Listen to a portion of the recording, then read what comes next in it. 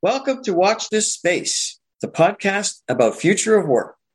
Every month, we bring you insider perspectives on how digital transformation, emerging technologies, and generational change are shaping the future of work. We are two analog guys finding the groove for all of this in today's digital world. I'm John Arnold, and these are my focus areas as an independent technology analyst in my company, J. Arnold and Associates. Hi, I'm Chris Fine, and I'm an independent consultant and advisor also, focusing on enterprise technology, IoT, security, and the future of work. My company is Integrative Technologies. Hey, John, good to join you again. Yeah, thank you. Yep, same here, Chris, as always. And it's spring. We're a month into the baseball season. I'd love to talk about my Red Sox, but, we got other things. Bigger fish to fry today, right? Exactly, or we would think so anyway, although it's great to see the baseball season actually resuming, right? It's great to see things opening up a little bit. For sure. Yeah. Signs of life, way more so in the US than in Canada, I'm afraid to say. But I think we are, everyone wants some return to normalcy. And yes, it's healthy to see it happening in sports and with mask restrictions coming off a bit. And, that is going to bubble down to the workplace for sure. It'll be interesting to see how the summer unfolds. And we'll take a bit of a break, though, this week, I think, or this month, I should say. We've done a lot on hybrid work lately, but I think the next time we come back to that topic, Chris, there'll be a lot more proof points about how companies are handling this return to office and hybrid workplace scenario that they're trying to embed. I think in terms of time frame, at least in the U.S., it looks like it's somewhere in between July and September, where a lot of offices are at least scheduled to open. So we should have some real good data points in starting next month. But there certainly is a lot of confusion right now as to exactly what people on both the employer side and the employee and visitor side are really going to want to do. How much of a back to where we were is it really going to be? So it'll be interesting to watch it for a month or two and see what happens. And certainly if we see any major developments, we'll comment on them. Right? Mm-hmm. Yeah. I mean, a lot of it to me is waiting for a shoe to drop. The big companies in our world, industry events and conferences are a big deal, and business travel in general. But a lot of big companies still have restrictions on having employees travel, and that kind of the dominoes fall from that, right? About where they, how events can be run until those people can come back. And my indications are that for the fall, like September on, I think there's a lot more confidence in events being planned. That's certainly when I'm seeing the scheduled events starting up again. There are some happening now, but I think it's a little early, and a lot of people are still not allowed to travel. So virtual events are still the norm for now, but it will be interesting to see after the summer if people really want to get back to getting out there. I think it's going to be interesting because I see a real difference between the way event planners are thinking and the way companies are thinking. And what I mean by that is I think the event planners are super optimistic that because they are going to be able to throw the events, to plan them, to schedule them, that people are going to run back to the way things used to be, that they're going to be so happy to do things in person that they're going to be able to flip the switch back on, with no ramp up.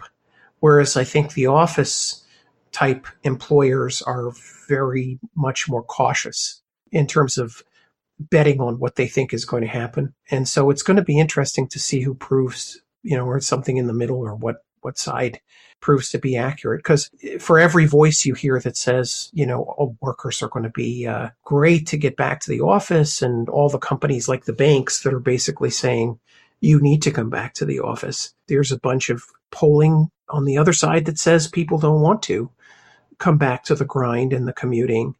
And, the nature of work has to change. So this is definitely a watch this space. Yeah, I mean, the longer these new habits persist, the harder it's going to be to change them. If people are comfortable working from home, that they've adjusted their lifestyle to reflect that, it's going to take a lot to get them to go back. You've got to basically make the workplace environment, aside from just being super safe, it's got to be better. It's got to be a better work environment experience than what they can get at home. Because if it can't match it, it's a little bit like the movies, right? I mean, if you've got a home theater, surround sound, you've built a big bunker in your basement that is just a little bit shy of being a full-size movie theater. What is the incentive to go out to a theater, right? I mean, if the experience at home is better, you're not going to go. And I think it's going to be the same thing at the workplace. They've got to gamify it. They've got to do goodies and treats and lots of things to make it a better experience. Aside from the toys, the tech toys, which, are very central to that as well. I don't know. If I were to think about this, I think there's going to start to become a middle layer where it's somewhere in between the office and the home, but it's a place where you can go locally to the home. So, for example, it would not surprise me at all to see a company like Starbucks make a strategic move and say, we're going to basically either buy up or start expanding our real estate so that we can essentially be in the co-working business. Mm-hmm. Take our traditional, we sit at the coffee shop with laptops crowd and make it better for them.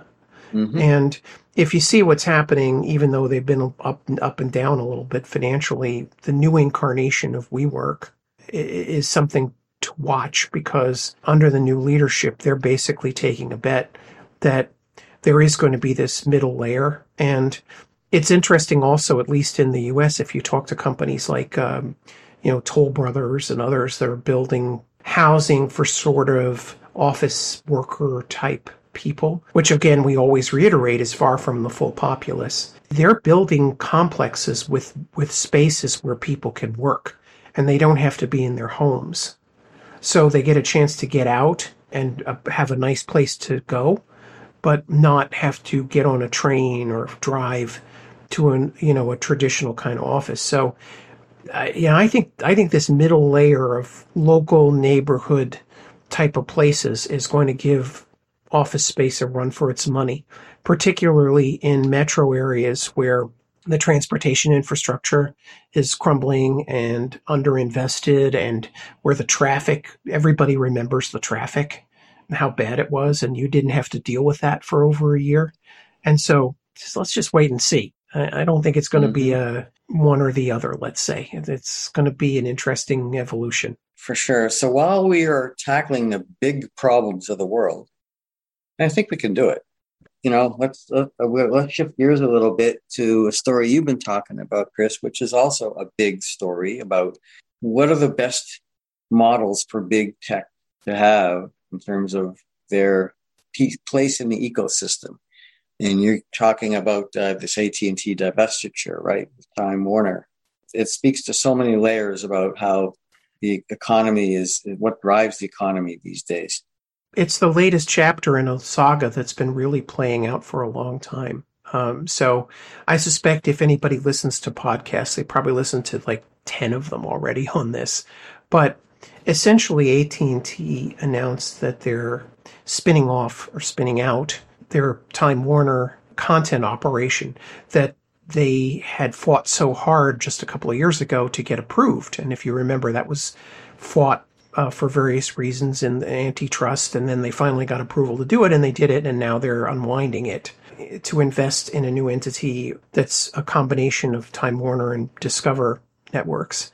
And so the interesting question that this brings up, along with the recent Verizon divestiture of the content properties that it bought, namely the remnants of AOL and Yahoo a few years ago, is can you really be, what is it going to take to prove that you can't or shouldn't be in the content and transportation / infrastructure business? Is it just going to keep on being mistakes like this? It just seems to be that with very few exceptions, those are two incompatible businesses, don't you think? Well, yeah. I guess it comes from the legacy model of when you own the infrastructure, that's where the value was, right? That was the asset of having the network, and the content was almost secondary. the early days of television where, the money was in the net. It's always been in the network, but the content now seems to be everything. But it's been this way for a long time, and that's why those companies got together in the first place. But there's that fundamental issue of, well, if I control the content, I can maximize my return on that content, but only in my network. So if I'm a content producer, do I want to restrict my opportunities by being part of a controlled network, as opposed to being out there available to any and every network that wants to pick up your stuff? I mean, these are the fundamentals of the whole industry. And it's similar, the way the advertising industry has always been structured around mass entertainment, using, the Nielsen and all these rating services that were based on behaviors of how people watched and consumed content. And they're so out of line. They've obviously evolved to how it is today. But when you base your advertising rates and the whole industry around that on assumptions about how people are consuming media, they've always been, it's a pretty slippery slope of truth to what those assumptions really mean. But that's what the industry's been based on. And today everything is, once you get two-way, IPTV, when you have lots of information about the viewer, you're no longer guessing. You know what their patterns are.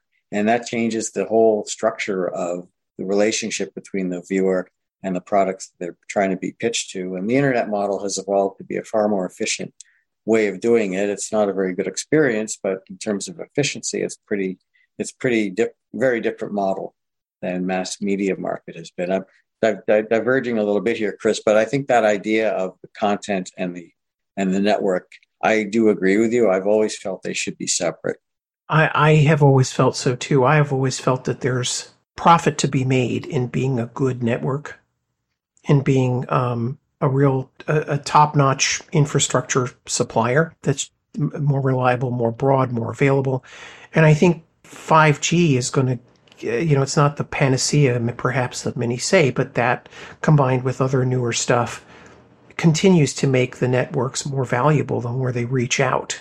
And so there is, it's possible by adjusting your cost structure and a lot of other things that the big carriers have done over the years to be in that business and have it be a good business and make your shareholders, who tend to be, steadiness and dividend focused, happy. And I also think that nowadays in the media business or the content business, you're competing against the likes of Amazon, who has more capital than you do to deploy at the problem, and Netflix, who've proven to be extremely adept at the modern media scene and everything, and Disney, who's been ingenious at this. So it's not even phone companies versus cable companies anymore. It's you, infrastructure provider, whether you are phone or cable, versus players who are highly optimized for an extremely wealthy and highly optimized toward really the direction where content seems to be going. And would you want to compete with that versus being part of the picture of enabling that success, And it's also, again, the value of the network was built at a time when people didn't have alternatives. So the networks had inherent value because of the cost to build the physical infrastructure, which was also a high cost of entry or barrier to entry for competitive players to come in. And so before the internet, consumers didn't really have choice, which again allowed advertisers to set their rates because they had a relatively captive audience. So even if those assumptions about viewing habits weren't that accurate, they were good enough to create a table of value that they could charge for advertising, which allowed the networks to make money. But as soon as the internet comes in, you have two-way TV and all these other things, consumers have other choices beyond what those networks offer. Now that infrastructure doesn't, and that whole model it's built on becomes less valuable because people have other ways to access content that's very good, that's not dependent on that kind of semi-closed environment where the networks are controlled by a handful of companies. And now we can consume content anywhere, anytime. It's been similar in Canada, Chris, in our own little parochial way. Hockey is the big thing in Canada. And a few years ago, the Rogers and Bell they made these exclusive tie-up deals with the NHL to kind of centralize all of the content of games from one provider. And that was a very big risk that Rogers took to invest in, saying, we're going to control all the hockey. That's great if everybody's watching it. But, guess what happens, guys, when all the Canadian teams get knocked out of the playoffs early, nobody wants to watch. That deal all of a sudden doesn't look so good because now less people are watching. It's great when Canadian teams are in it and we're all glued to our TV sets. But as soon as June comes around and the playoffs, we want to watch baseball and play golf. All of a sudden, hockey's not that interesting. It becomes a riskier deal. So there's a lot of risk to having that network provider control the content as well, right? Well, yeah, and it's also potentially, always decreasing business rationale for doing it. So I would make one more point, and then I think we probably have to close it for this month. But we made this point when we taught this little communications course we did last month about voice. A lot of people think that when the phone companies, which are really the ancestors and still a lot of residual thinking in the service provider business, when they built the networks were always subjugated to the goal of providing the service, right? So the Bell system in the US was about phone calls, not about inventing the transistor. And so even though ultimately where they ended up with a lot of value was all the science that they invented and engineering to deliver phone calls. And, they were restricted by monopoly for so many decades from diversifying into so many other areas that they had expertise in. They got all the consent decrees. They had to divest so much stuff that they really stayed to that. So once the world switched to IP, which disrupts everything, as we know, makes, changes, moves the wealth from point A to point B. Once that happened, and they became the post breakup AT&T and equivalent in Canada and everywhere else post PTT. They still had that mentality of our whole network is really in the service of providing services defined at an application level, because a phone call is basically an application, right? And that metamorphosed into a long-running sticky tendency to want to own content, because you couldn't accept the fact that you're basically built this fabulous infrastructure.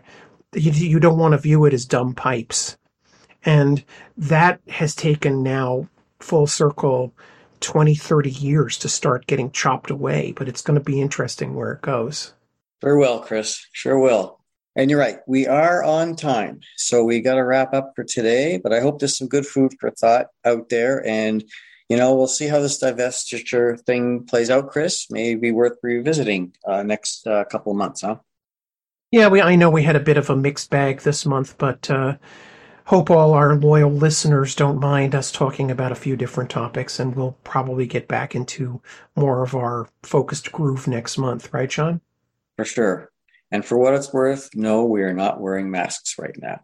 But we're also each in our own little bubble. Yeah, we're sequestered away here. Right. Okay.